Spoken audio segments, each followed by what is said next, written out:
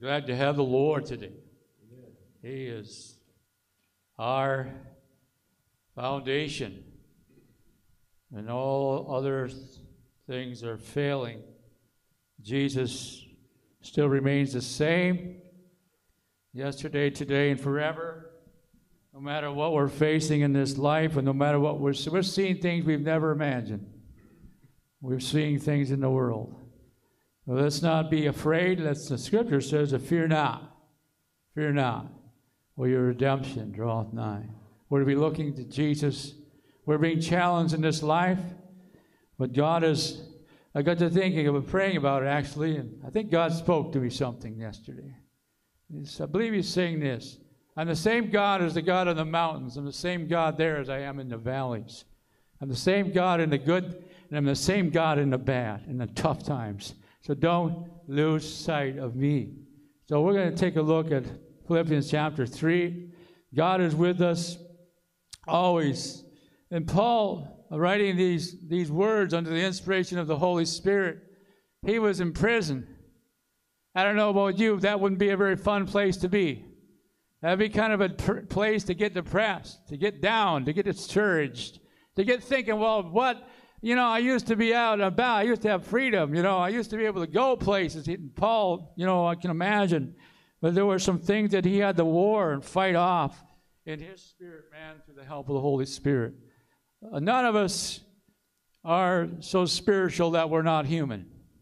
Right? Right? If we were honest, we would admit, and we say, yes, sometimes we feel afraid. Yes, sometimes we feel like, down or discouragement. But you know what God is saying to you? That's okay. Look to me. Because in those times, then I will help you. Then in those times and in your weakness, you will be made strong. You know, Paul that wrote to Corinthians. He had some kind of a thing. He called it a thorn in his flesh. Some believe it was a physical thing.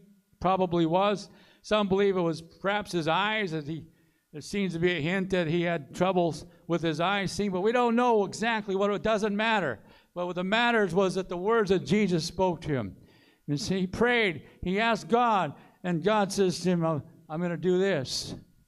I'm going to be your strength in your weakness. I'm going to be your strength in your weakness. Because there was something that God had in mind.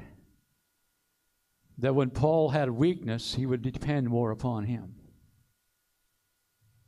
Could it be that the weaknesses that we're seeing around us today would cause us to depend on him like none other?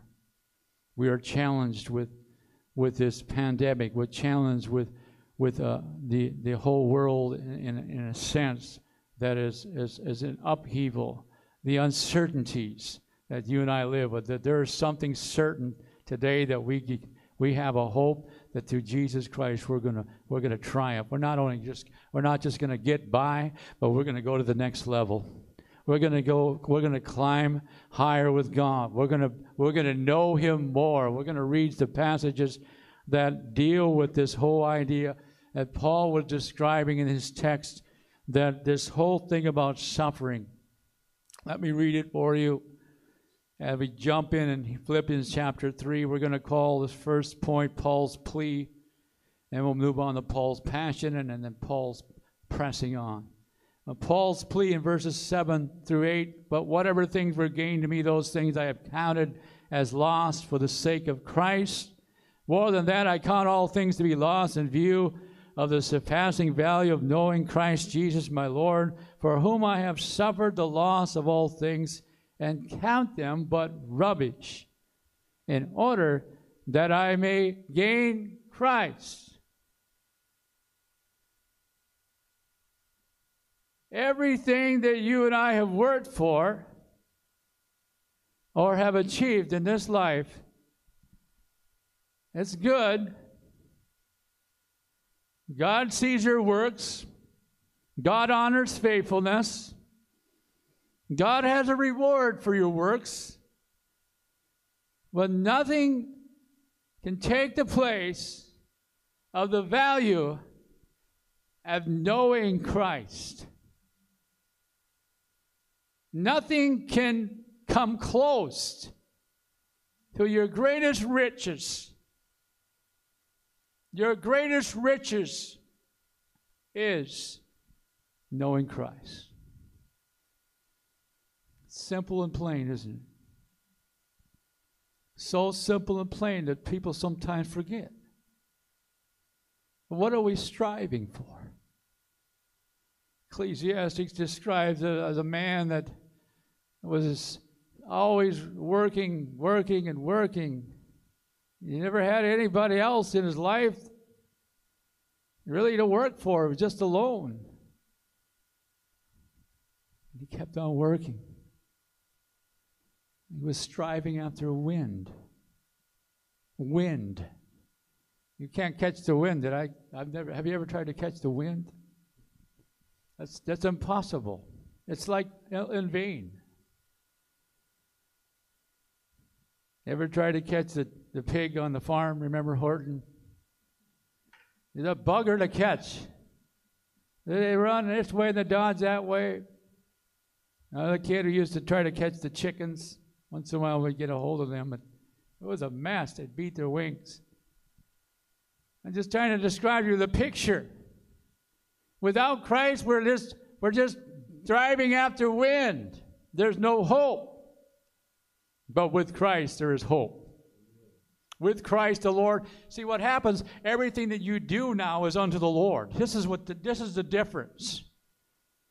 Jesus saved us so that we could become a vessel, an instrument in his hands.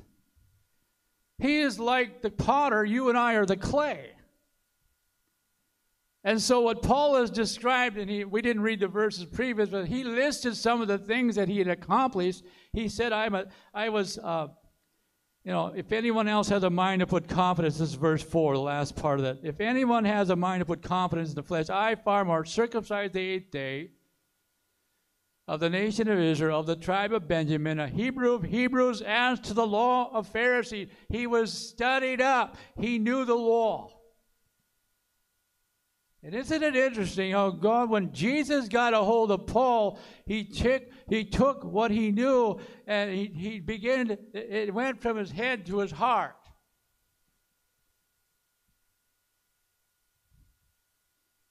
There's a heart thing.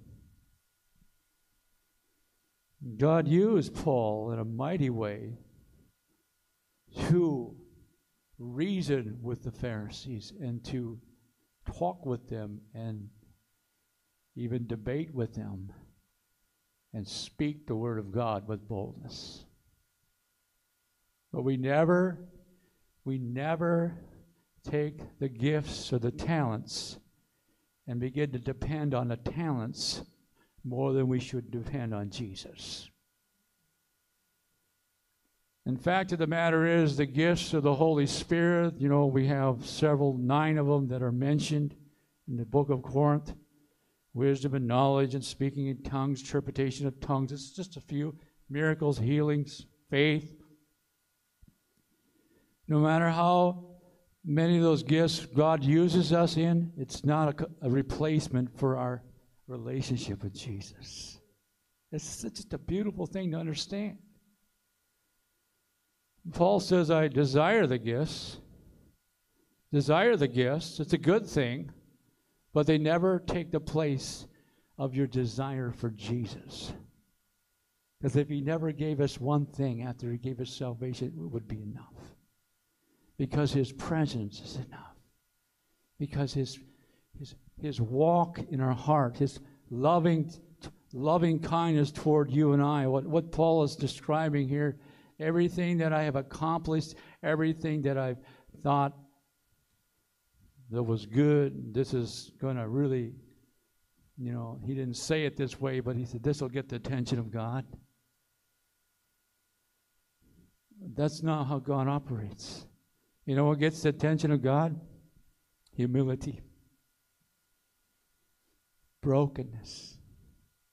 Surrender. It's not what I've done. It's what he's done. That gets the attention of God. Even in the Old Testament, when these kings I've been reading up, through the Bible. Just kind of plow through it. And then I'll skip back to the New Testament. I've kind of filtered through that, weaving around and so forth. 1 Kings. It's the beginning of the ministry of Elijah.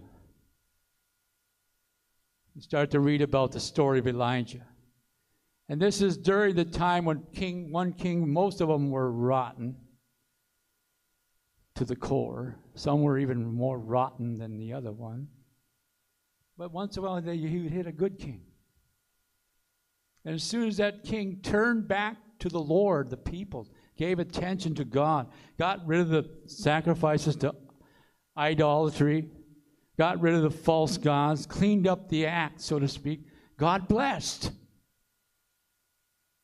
Because that king, the scriptures talks about, if the king's heart is toward God, then the nation is blessed.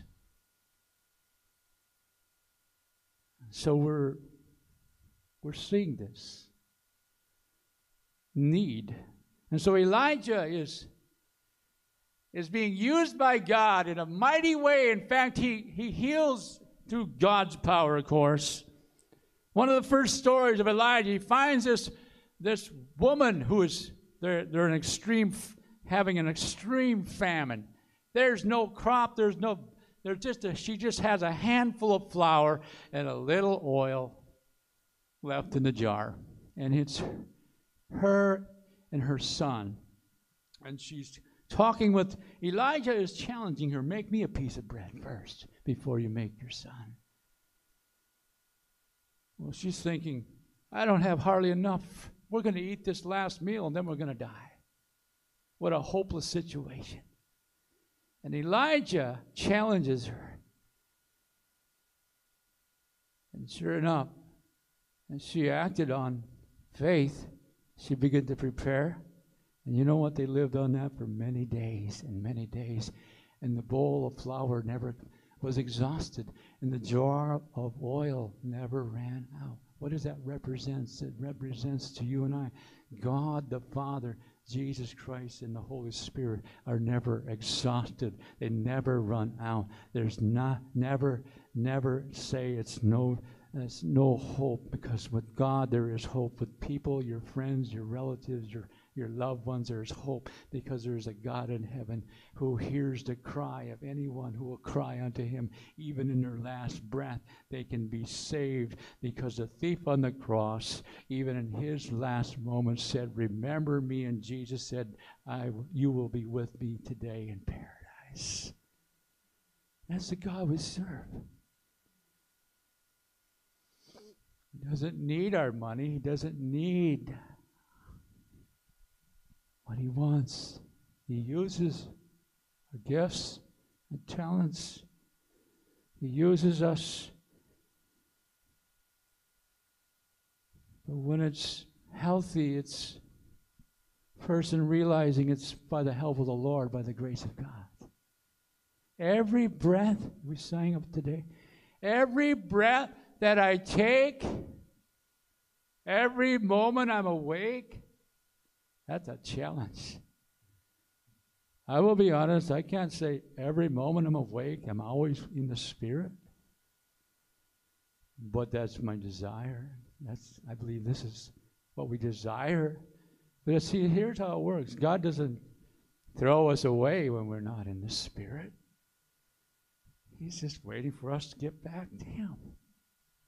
If we wander off the path, if we make some mistakes, it won't be long, because He's given us the help of the Holy Spirit. If we're tender inside, if we don't allow the things of this world to harden our hearts, or don't harden our hearts against God, then we still have a chance to get back and be in right relationship with Jesus. See, it goes back to this. Everything that I try to accomplish on my own, it really doesn't matter, except only thing that matters is that I would have Jesus may be found in Him. Paul's plea is he's describing to us this whole idea about lordship.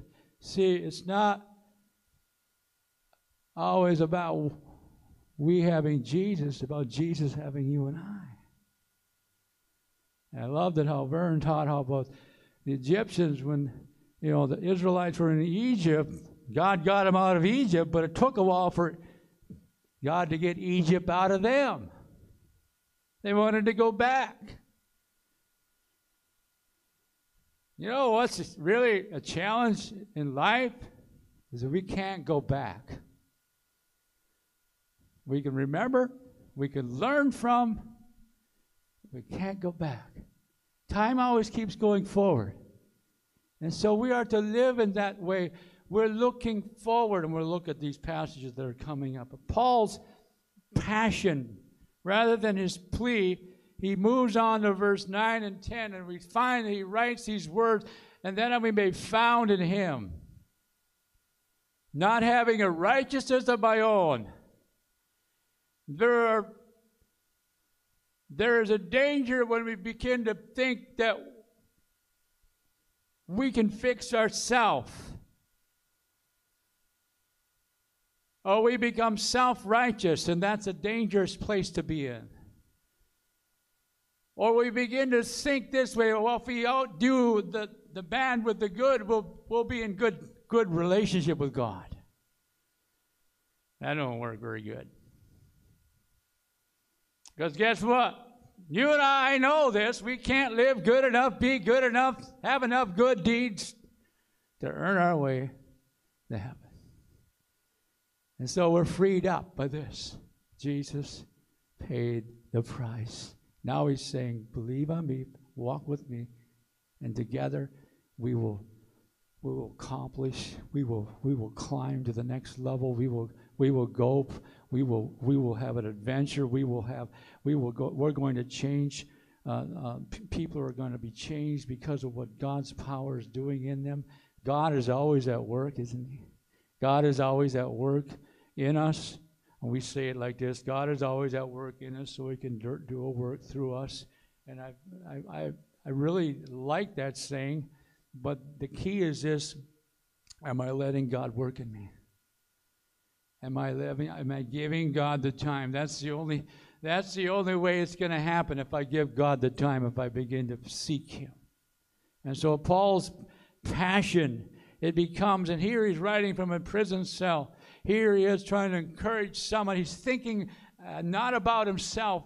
He's thinking about his Lord. He's thinking about the church, that I may know him. And let me back up to verse 9. And be found in him, not having a righteousness of my own or derived from the law, but that which is through faith in Christ. The righteousness which comes from God on the basis of faith, that I may know him. That I may know him. We can't stop there, because we got to read on. There's more. And the power of his resurrection, and the fellowship of his suffering, being conformed to his death. There's a whole lot packed in that little verse right there. Let's try to unpack it a bit. That I may know him. I believe we can know Christ, but there's another level. There are higher levels. There are a deeper walk. And here's how I feel this verse, what it's speaking to. We cannot know the power of his resurrection until we have been down in a place where we have been dead, or we have been facing death, or we have been facing discouragement. Because those people, those kinds of situations really become a test to our faith. Then when we know we ought to be up, but we're struggling.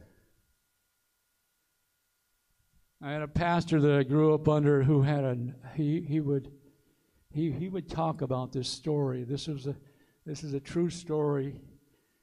How old is Pastor Don Norman? He's way up in his 90s. 90-something, 95? I'm not sure. I always preached his heart out. But during his young ministry, in his first church, or maybe the second, but he was pastoring 2 churches at the same time. And he talked about this. One church got jealous because they thought, well, he's spending more time with them, but it got to him. It bothered him so bad that my pastor, before he came to Aiken, he had a nervous breakdown. He said everything became dark. He shut himself in his bedroom and pulled the shades. It's a tough place to be in. But one day, things broke. Something happened. Through prayer, others were praying, no doubt. But the resurrection came, and he was changed. He was set free from that depression. He was healed in the spirit, man, and he went on to serve the Lord for many, many more years. See, that could have ended him. That kind of discouragement could have brought him to a place that says, no, these people don't appreciate. You can get down on it, get discouraged. And so that's just one story. Well, there's another man in Scriptures. His name was Elijah. I referred to him already. He had a mountaintop experience. He brought healing to this little boy. I didn't finish that story, but the widow, not the widow, but the woman who had the son. He made this bread, and Elijah wasn't long. Her maid son that dies, the young boy. And Elijah said, where is he? He goes up, and he lays him on his own place where he was sleeping and prays to God, and life comes back into the boy, and then he brings the boy back to his mother. You talk about faith building. That'll build your faith. Several verses down, he begins to have this showdown with the false prophets of Baal who were trying to, they thought it was a pretty good idea. Let's have this showdown. Let's put the sacrifice out. Let's pray to God. And whose God answers by fire, then that's it. That's the one who's the true God. And sure enough, Elijah is waiting, and these prophets are just carrying on, cutting themselves, and blood's running, and it's a mess. And Elijah plays with them a little bit. Your God must be maybe taking a rest. Or he's occupied by something. And what does Elijah do? But he prays in a single prayer, a sentence. But he says before that, take some water there and just begin to pour it all over this wood and let the water run down. See, there was not going to be any doubt in these people's minds. And then he looks to God. And God consumes, boom, even the rocks, it says, were burned up. And now we would think, Elijah, you must feel like you're on top of the world. Wow, you could go on that for a long time, but it wasn't very long. He was discouraged. He was depressed. He was alone. There were no other prophets that he knew of, and he was the last one. That's the way he felt. I'm the last one, and Jezebel's out to get me. That's how he felt. And so he finds a cave, and he crawls into it. And he wants to die. He just wants his life to be over. That's a tough place to be in. Friends, people who are out and about today, many, many people are living in places of hopelessness. They're discouraged, and they need the day of resurrection. They need the light of Jesus Christ. Even people that are in the ministry are sometimes going through things that are very difficult and very hard, or have been through. They've been hurt, and they're struggling, and they need the healer of Jesus. And I'm here to say it and declare to you that the power of his resurrection and the fellowship of his suffering is not, it is, God never forgets faithfulness. God never forgets you when you feel like you're all alone. God hasn't forgotten you. God is sometimes, for whatever reason, tests us, allows these things. And even because we live in this world, we are not exempt from trial. We are not promised an easy road, but we're promised that He will be with us. And no matter what it takes, that I might know Him, if it takes persecution, if it takes things that are hard, that if that's what it takes, Lord, to bring me closer to you, then so be it. So be it. Then it will be worth it all. If I will press in, if I will dig in, if I will seek Him like none other. Paul's passion was to know Him, to not only just know about Him, not just to have the law all figured out, but to know who Jesus. I want to know His voice. Hebrews describes the people there because they had a practice. They practiced. They had their senses were trained. Their senses were trained because of it takes practice to hear the voice of God. And here's how I'm beginning to understand. He speaks to us in everyday little things. Have you ever felt like something's going to go wrong ahead of time? Or He warns, you felt a warning? You felt a warning? And then you thought, oh, that was the Lord. That wasn't just my mind. So practicing. I'm not saying that we hit it every time.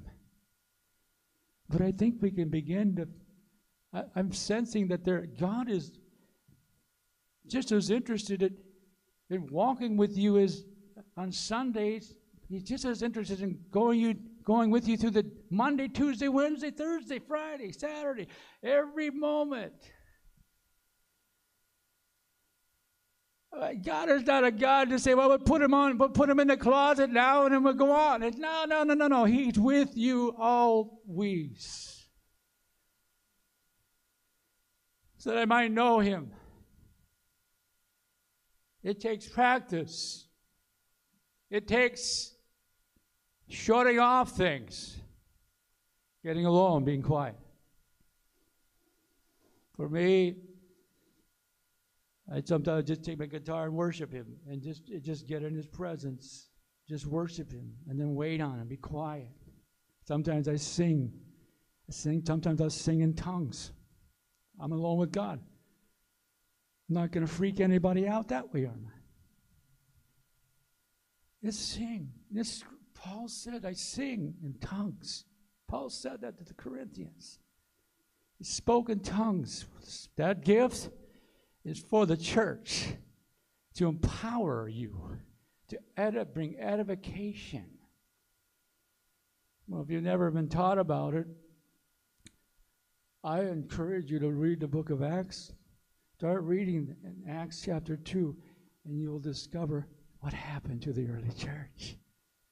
And I believe it's still for you and I today. Friends, listen.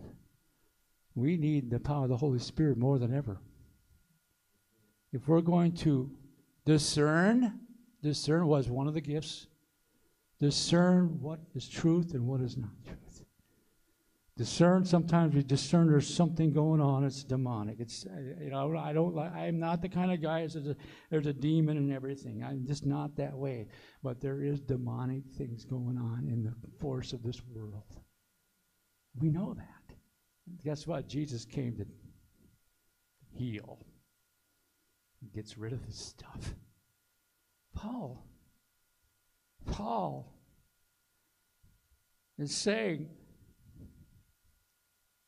no matter what it takes, Lord, no matter what I've done for you, no matter what my resume may have, no matter how good it looks, it doesn't matter. A hill of, my Norwegian, a hill of beans.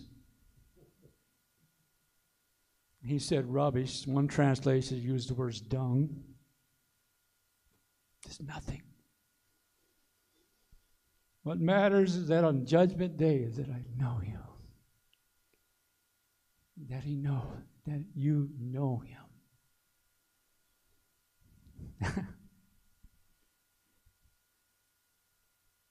Did you know that in 1 John there's a verse that says, perfect love casts out fear?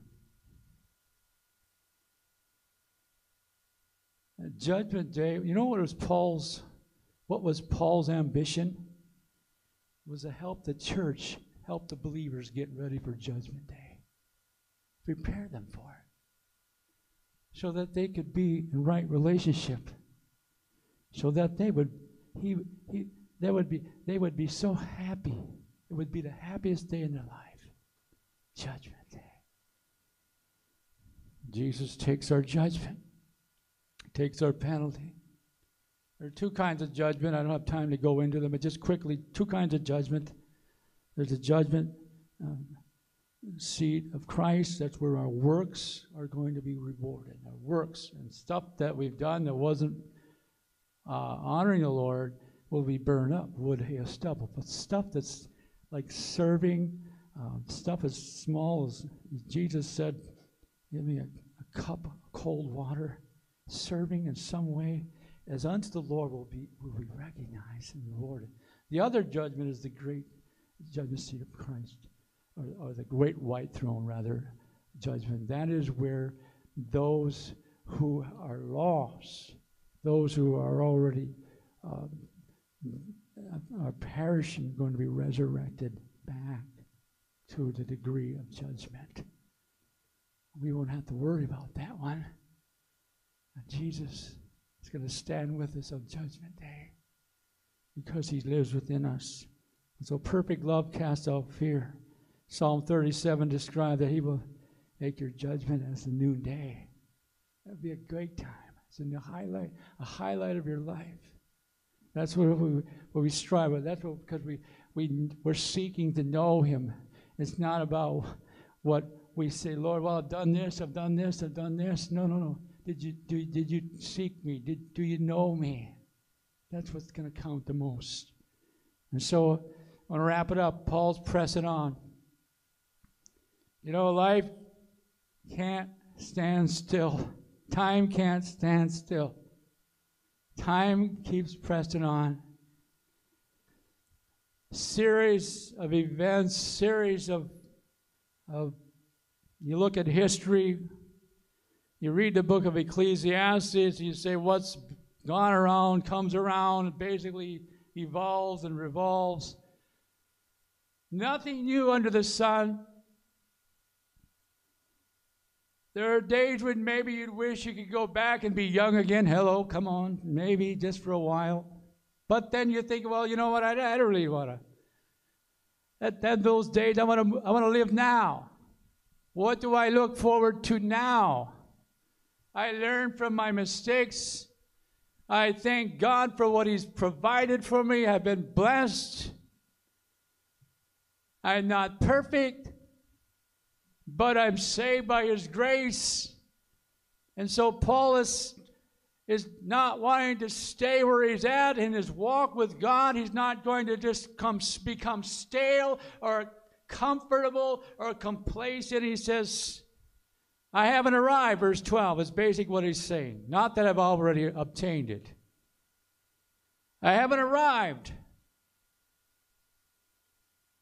But I press on. I press on. Yesterday's gone. Yesterday's mistakes, I can't go back. If I could, I'd go back and do it differently.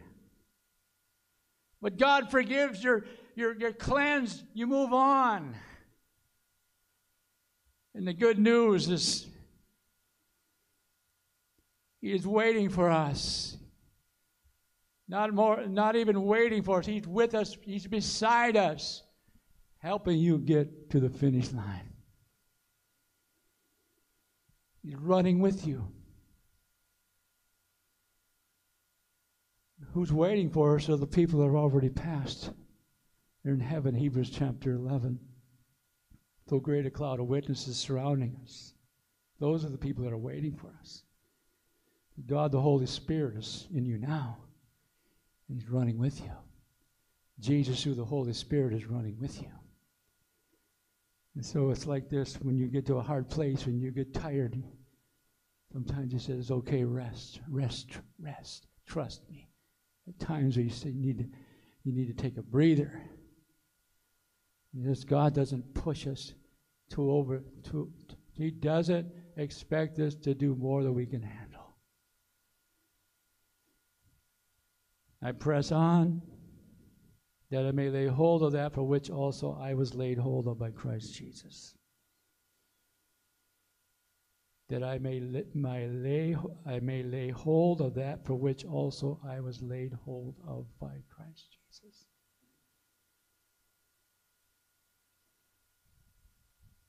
Jacob wrestled with God because he was afraid for his life and his family. Remember the story? Because he'd really ripped his brother off. Esau stole his birthright, confused him, connived. I'll never fully understand that story. So heaven, why did God let that happen? God sees more than we can see. Jacob, it caught up to him. It was bothering him because he heard his brother was coming. He wasn't by himself. He had an army with him. But he wasn't sure if this was going to be friendly, there was going to be conflict. So he sends most of his family on, or pulls them back, I forget. But he takes, all through the night, he wrestles with God. He prays like he never prayed before. You see, he went to another level that day. And what happened? God had to touch him. He had to shut him down. And he wrestled. As it says, an angel of the Lord. It could have been Christ himself. But he limped from that day on. He limped. He led with a limp. He walked with a limp as a reminder what had happened. But the greatest thing is that God changed Jacob forever. He took his name, Jacob, and changed him to Israel. He changed his heart. He changed his identity. Jacob meant heel catcher, deceiver. Had to do with his conniving. God takes people that are connivers, that are cheaters, that are liars, that are distant. He says, come, I will make you fishers of men, to the disciples. I will make you what I just created you. I will make you more than you could ever imagine, because I have another level. I have a place for you in mind. I have a job for you. Together we can do. Brethren, I do not regard myself as having laid hold of it yet. I press, but I do, when forgetting what lies behind. See, we get too caught up. Well, I'm not good enough. If you only know what I've done. We argue with God. Moses argued with God. He was guilty. He was guilty. He killed a man. He was guilty. He was ashamed. When God said, "You're the man I'm picking. You're gonna do some great things through me." But one thing I do, forgetting what lies behind. Oh Lord, may there be healing in our hearts and our pasts. May there be setting free. And that's all comes through Jesus. I press toward the goal for the prize. There's nothing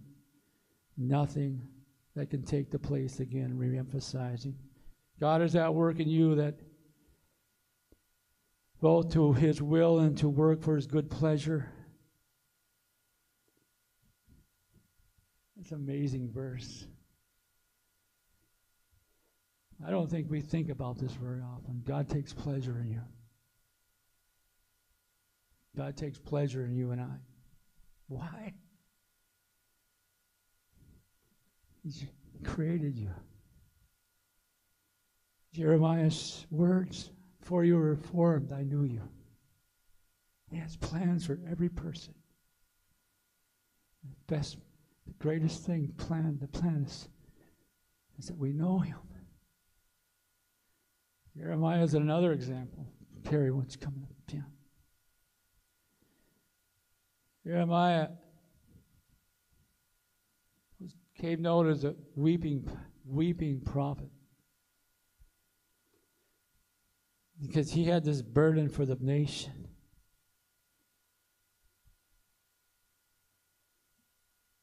And God used Jeremiah to do some strange things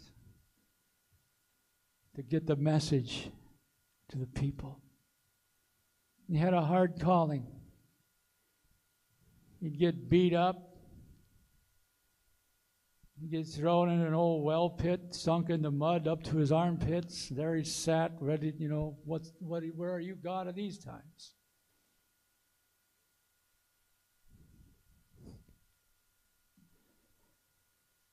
And I look out across our world, I say, Lord, I have nothing to complain about. I have it so good. I really do. When people have so little, and they're struggling with trying to live on such, like a small little handful of flour, a little oil left in the jar. Just getting along from one day to the next, my daily bread. The people who are homeless, living off, trying to beg something. See, God loves those kinds of people just as much as anyone else. God loves people. And so what happens is when we get close to God, we begin to take on His characteristic. And that's a good thing. And so what happens and what ought to happen is because God has forgiven me, I can forgive others. I can forget the past if there's been pain and sorrow somewhere, and I can move on. And I want us just to move on. That there are going to be things I think that we face in our lifetime yet. I just want to prepare us. Now is not the time to slack off and are pressing in toward it. Now is the time to press in. Because what will keep you and help you and strengthen you will be, and you know this, is your time you spent with Him. And the time you spend with Him as you're going along the path of life. We're going to pray as we just begin to believe you, Jesus. You have great and mighty things for the church. That's not to say that we're going to never be tested. I believe we're being tested already. There's things coming in. There's tests. But Lord, I pray that the enemy will be pushed back. I pray, Lord, that there will be victory in the camp. Lord, I pray for protection on hearts and lives today that are facing hard things. They're facing struggles. They're dealing with things. They're wondering why. There are people that are desperate. Lord, I hold them up to you, our friends, relatives, neighbors, Lord, co-workers, even our immediate families, Lord, that are going through things that only, Lord, you can bring the healing. And so it comes down to surrender to you, Lord. And we'll do that by singing the final song. Lord, I need you.